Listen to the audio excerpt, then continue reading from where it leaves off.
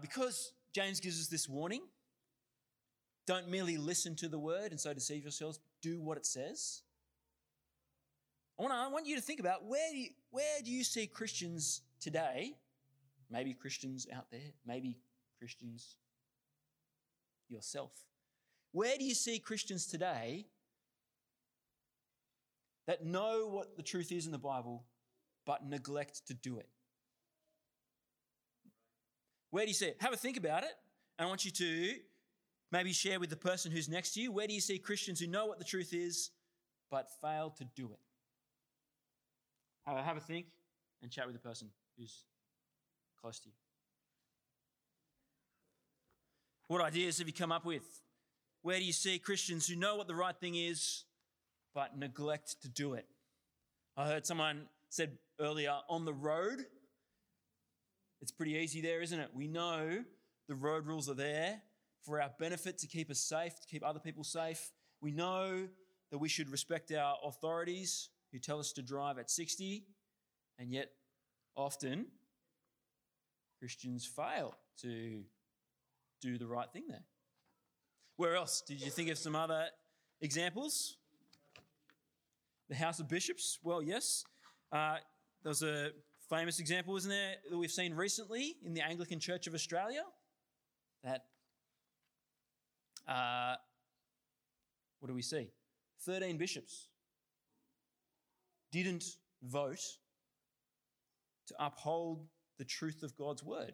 They knew what it said and they don't disagree with what it says. There's no misunderstanding about it, and yet they don't want to act in accordance with what God's word says. Particularly in relation to marriage, being between one man and one woman. Other ideas? Where do you think Christians today know the right thing but don't follow through? Joe? Yeah, so there's kind of two things going on there, isn't there? There's a point where people aren't following government directives that some people would say that, well, there's clear evidence the Bible says to follow the leader's instructions. There are some complicating things around our vaccination status thing when they did allow people to have conscientious objection. But there's a bigger thing there, isn't there? That when you hold a position so tightly that you start abusing other people, that you're so strongly excited about something that it leads you to be unkind or unloving or hurtful. Yes. Yep. It's yes. It's easy for Christians to be hypocritical in lots of ways, isn't it? We take things that we like, but don't follow through always with things that are less easy and uncomfortable. Yeah, Maureen, you've got another one? Yes. That's a very, very good example, isn't it? We know the message of the gospel. We know that without Jesus, without trusting in Jesus, people remain as God's enemies. People are on the pathway to hell. And yet we don't always speak up to remind people, to invite them to find hope and salvation and eternal life in Jesus. We know we should, but we don't always do it. If you think, and maybe there was lots more things you discussed in that time, but if you sit down and think, there's lots of places where this is a reality, where we know what we should do, but we find it hard to act. And this is the attitude that James is addressing in his letter. Again and again, we see this come out throughout the 5 chapters. We see him addressing things that Christians should know what to do. And yet it seems that too often they're not following through. It's a book that's very practical. It's focused on action. And so as we read it, you'll hear lots of instructions, lots of imperatives, commands. Do this, don't do this. Which is for some people, they can find that difficult. But for others, that can be really helpful, as it shows us exactly where the things we believe about God, where that intersects with different parts of our lives. And so today we're starting in chapter 1 that Ian read for us earlier. And let me just start by saying, I think verse 1, James chapter 1, verse 1, is one of the most remarkable verses in the Bible. It's one of those that starts to a letter. We get lots of them. But did you notice as we were reading it, what it said here? Here we go. James chapter 1. Why have I stopped going? Here we go. Verse 1. James, a servant of God and of the Lord Jesus Christ, to the 12 tribes scattered among the nations. Now, that sounds kind of normal. It's similar to the way Paul starts his letters. Why is this remarkable? Well, it's because of who James is. James is Jesus' brother. Now, how many of you have brothers? A few people? How many of you would call yourself a servant of your brother? Who would be willing to take on that role? I'll tell you, I wouldn't. That's not something that I'd sign up to willingly, to describe myself as the servant of my brother. But James here calls himself just that, a servant of God and of the Lord Jesus Christ. It's not just a servant of his brother, but he's a servant of his brother who's the Lord, the promised Messiah. That's a big call. That's the one that you grew up with, that had every opportunity to be there pressing your buttons in the back of the car, saying the things that they knew would get a reaction. If anyone would have reasons to know Jesus inside out, to reasons to not believe that he was the King of Kings and the Lord of Lords, surely it's someone who saw him through his teenage years, who saw him when he was 14. Surely James, of all people, would be the last one to be won over to the fact that Jesus is the Lord. And yet he is. Yet we have it here. James, no hesitations, the servant of the Lord Jesus Christ. And he writes this letter to encourage people, particularly to the 12 tribes scattered among the nations. What does this tell us? He's writing primarily with Jews in mind. James was a leader of the church in Jerusalem in the early days. And he's writing to Jews, the 12 tribes. I think we could imagine that that's referring to the metaphorical 12 tribes that are now people from all nations, but I don't think we need to.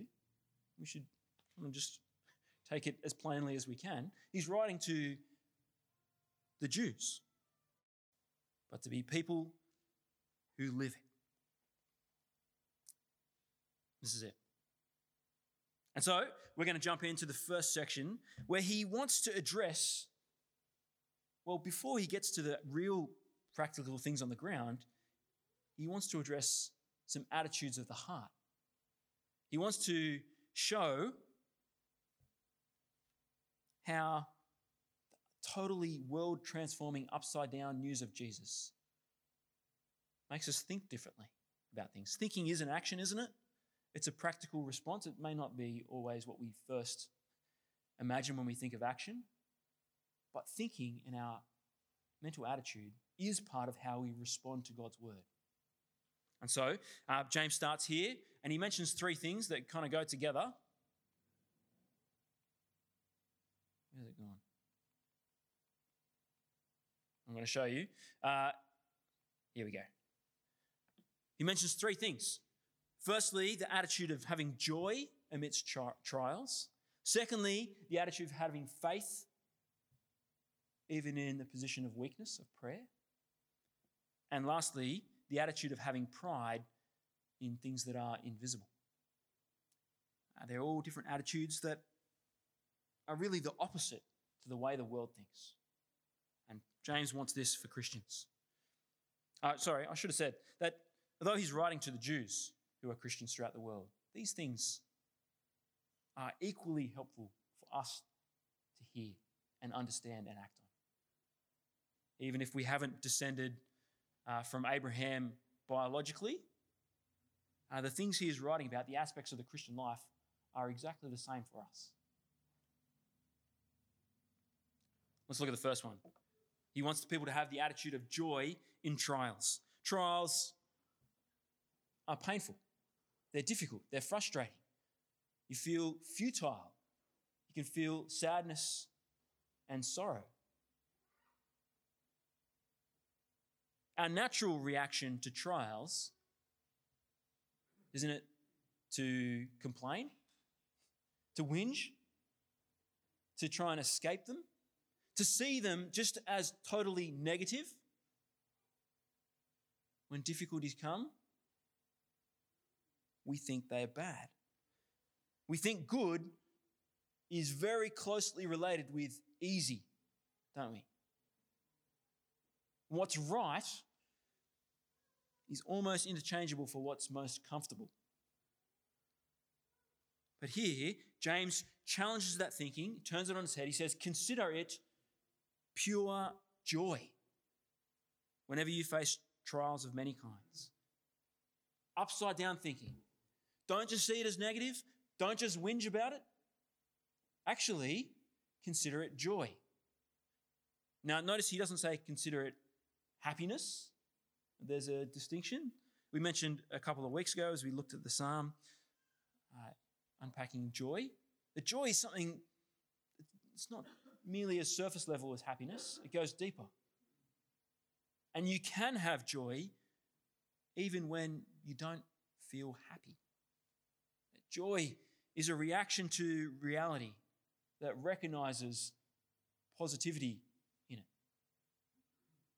Even though it may not be pleasant, it may not be fun, it may not be comfortable, but joy is the disposition that recognizes things are ultimately good.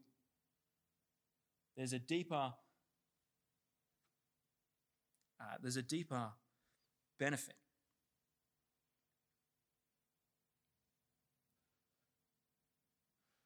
What is that deeper benefit here? That's more valuable than potentially comfort and ease? Well, he explains because the testing of your faith produces perseverance. And let perseverance finish its work so you may be mature and complete, not lacking anything. See, what's happening as we go through trials of many kinds, as our faith is tested, as we confront it with joy instead of whinging, it's an opportunity for us to grow. It's an opportunity for character development.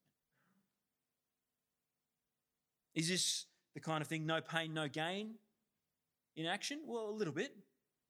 Is it the survival of the fittest? What doesn't kill you makes you stronger? Not quite. No. Persevering through the testing, through the difficulties, does lead to us growing. But we're growing towards a goal. It's not merely just growing stronger so that we'll be better equipped for next time. It's growing towards the goal of maturity, completeness, not lacking anything. There's a target we're heading towards. It's being perfected. Now, ultimately, we know this target will never be fully reached in this life. But it will be complete when Jesus returns, when we are raised and transformed to be like him, fully and finally. And because we know that's where we're going, that's the ultimate outcome, as we see ourselves progressing towards that here and now through the difficulties we face, growing, that is a reason for us to have joy,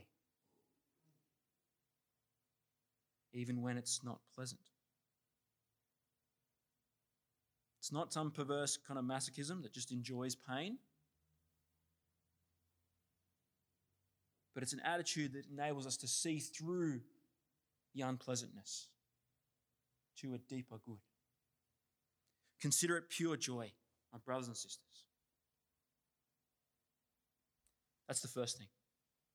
Joy in trials. The second upside down attitude that James mentions here is faithfulness or faith in weakness, and particularly the weak posture of prayer. The world sees strength in strength, doesn't it? It relies on ability, competence, action, taking things into your hands.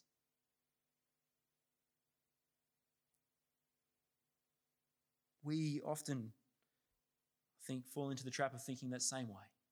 That we are most strong when we are busiest, doing most, contributing most, achieving the most. But here, James challenges our attitude and wants us to think about things in an upside down way. He writes, if any of you lacks wisdom, you should ask God, who gives generously to all without finding fault, and it'll be given to you. Interestingly, on our trajectory towards maturity, we need to grow in wisdom, don't we? But what is the way that we're to grow in it, even amidst the ups and downs of life? It's not just by working harder, studying harder. It's not just by suffering more. That's not going to do it on its own. No. You should ask God. You admit your weakness, your need. Don't hide it and try to cover it up. We admit it and ask God, who gives generously. And when we do, we can be confident of God hearing and answering us. And here James gives a special warning that when you pray, when you ask, to don't be doing it with two minds. Don't be ambivalent thinking, well, God, I want it, but on the other hand, I might just go out and keep trying to do it myself. I want it, but I'm actually doubting whether you're going to do it, so I need to take it into my own hands. I want to grow in wisdom, but I don't know that you'll give it to me. When you ask, James says, you must believe and not doubt, because the one who doubts is like a wave of the sea, tossed and blown by the wind. That person shouldn't expect anything. They are double-minded and unstable. James wants us to be fully embracing prayer, trusting in God's response. Now, I think one of the ways we struggle to do this, or we fail to pray with faith, is by failing to pray full stop, isn't it? That's one of the most common ways.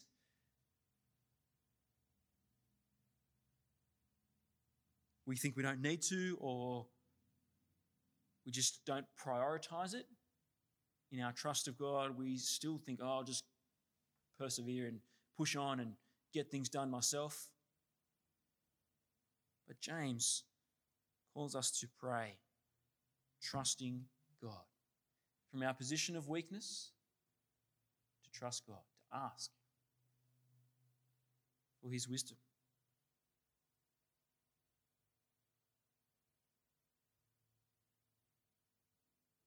And we can do that because we know the giver, don't we? We know what God's like. As Paul writes in Romans, he who hasn't held back his own son, will he not graciously give us all things?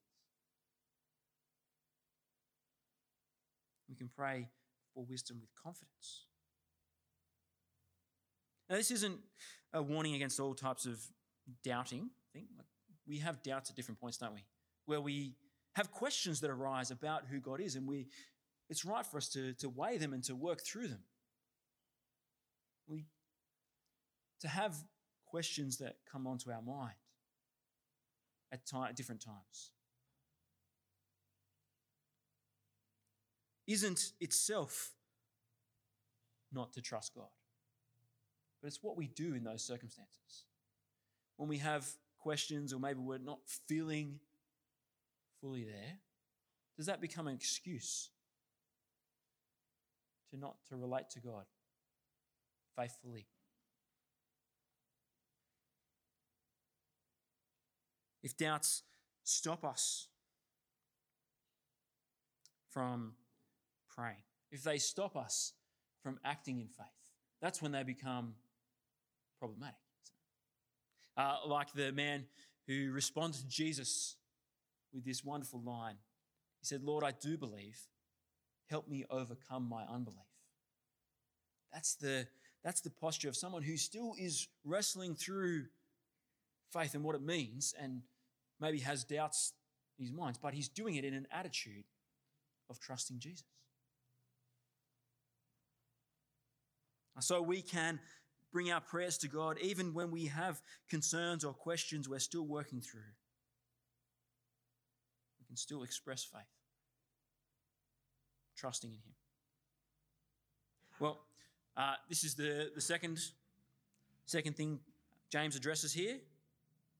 The upside-down attitude of joy in trials, the upside-down attitude of faith in weakness, and lastly, the upside-down attitude of pride in the invisible, or glorying, boasting in what can't be seen and held and touched. So his last section here is a warning. It's a warning not to look at riches, material possessions, and the external status that we may hold because of those things. To not think that is a reflection of eternity. To not see that as a reflection of true status before God. So what does he say? Believers in humble circumstances, those who are poor, he's saying, those who have less money, they ought to take pride in their high position. What is their high position? That's not the way things look, is it? These are believers who he has previously addressed as brothers and sisters. People who are in God's family. They ought to take pride in their high position. That they have been favoured by God. Chosen, loved, adopted.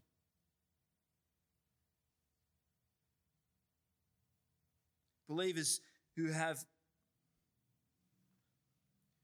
nothing on the outside to recommend themselves in the world's eye.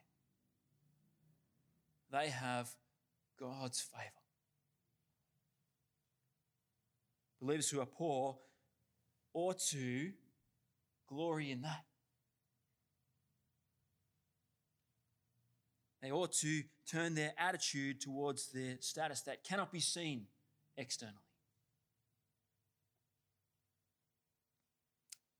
And so, at the other end of the spectrum, those believers who are rich also ought to look not at their external status of wealth, but they should take pride in their humiliation. They should glory in the things that bring them down. What is the things that bring them down? Well, he goes on to explain. It's death, isn't it? Since the rich will pass away like a wild flower, the sun rises with scorching heat, withers the plant, and its blossom falls, and its beauty is destroyed. In the same way, the rich will fade away even while they go about their business. This is their downfall, and the rich are to take pride in that, to glory in the fact that their material things are only here for a temporary period, and that they will pass through their hands, and life itself will fade away. They're to take pride, to glory in what cannot be seen. That they themselves need to look not at this external status, but they need to be looking towards eternity, to their status also as members of God's family.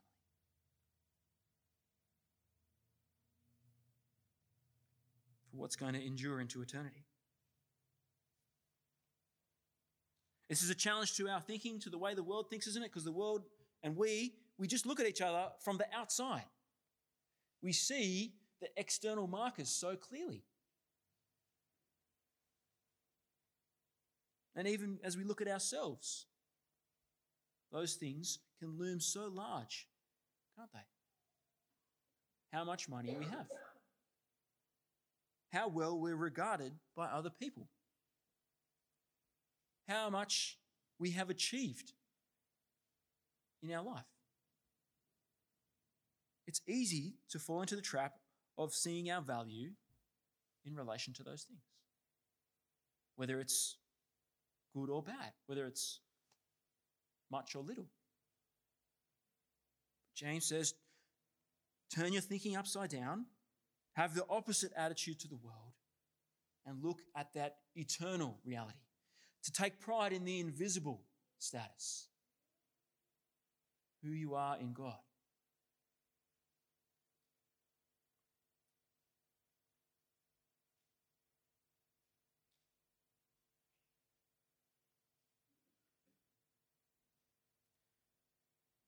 We cannot have the same attitude to money and wealth as those who don't know Jesus do, can we? It just doesn't make sense. It's not all that there is. This life isn't everything we've got. We live in light of eternity, in light of the invisible. James finishes this section by going back where he started. Blessed is the one who perseveres under trial, because having stood the test, the person will receive the crown of life the Lord has promised to those who love him. This is the hope that we have, isn't it? At the end of the day, when the trials have passed, when we have grown in maturity and finally been made perfect, when we don't need to pray in our state of weakness, but we'll be able to see the Lord face to face, and when all the external trappings have fallen away, that we will have something valuable that endures on. The crown of life, James calls it.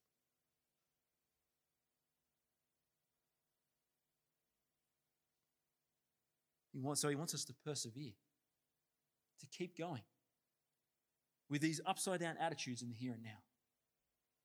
That's who we are, isn't it? And friends, if you are wrestling with this, if you don't know how to do this, maybe if you're thinking these upside down ways of thinking don't make sense, and maybe it's because you haven't come to grips with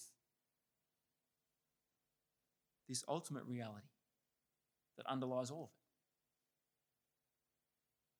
of who we are before God. And if we want to know that, we need to turn again and again to Jesus, who reveals God and who models these very upside down attitudes in action. Doesn't he? It was Jesus who, though he, before coming to earth, lived in the wealth and splendor of heaven, he gave it up. You know his grace. That though he was rich, yet for your sake he became poor, so that you through his poverty might become rich. You know, he was one who prayed continually. He was always turning again to pray. And he prayed not because he couldn't have acted,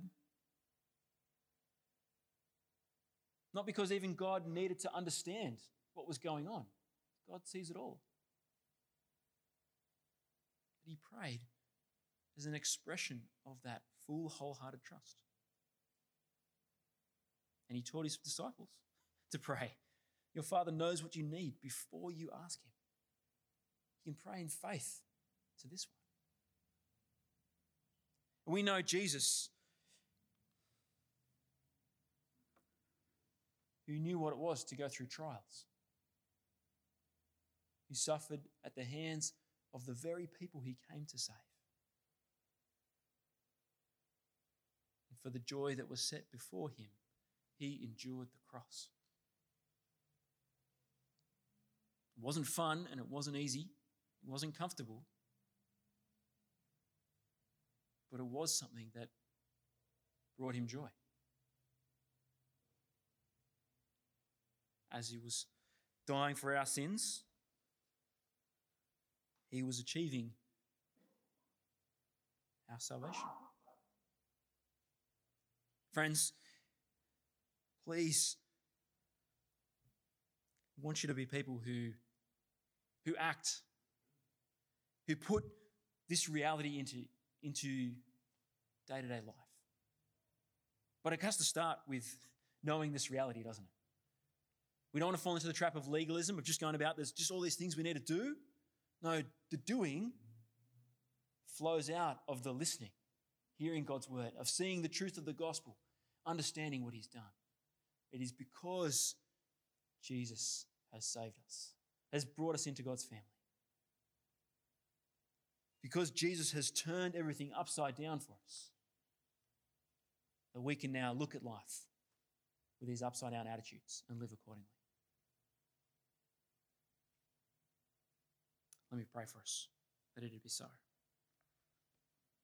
Lord God, thank you for speaking to us in your word.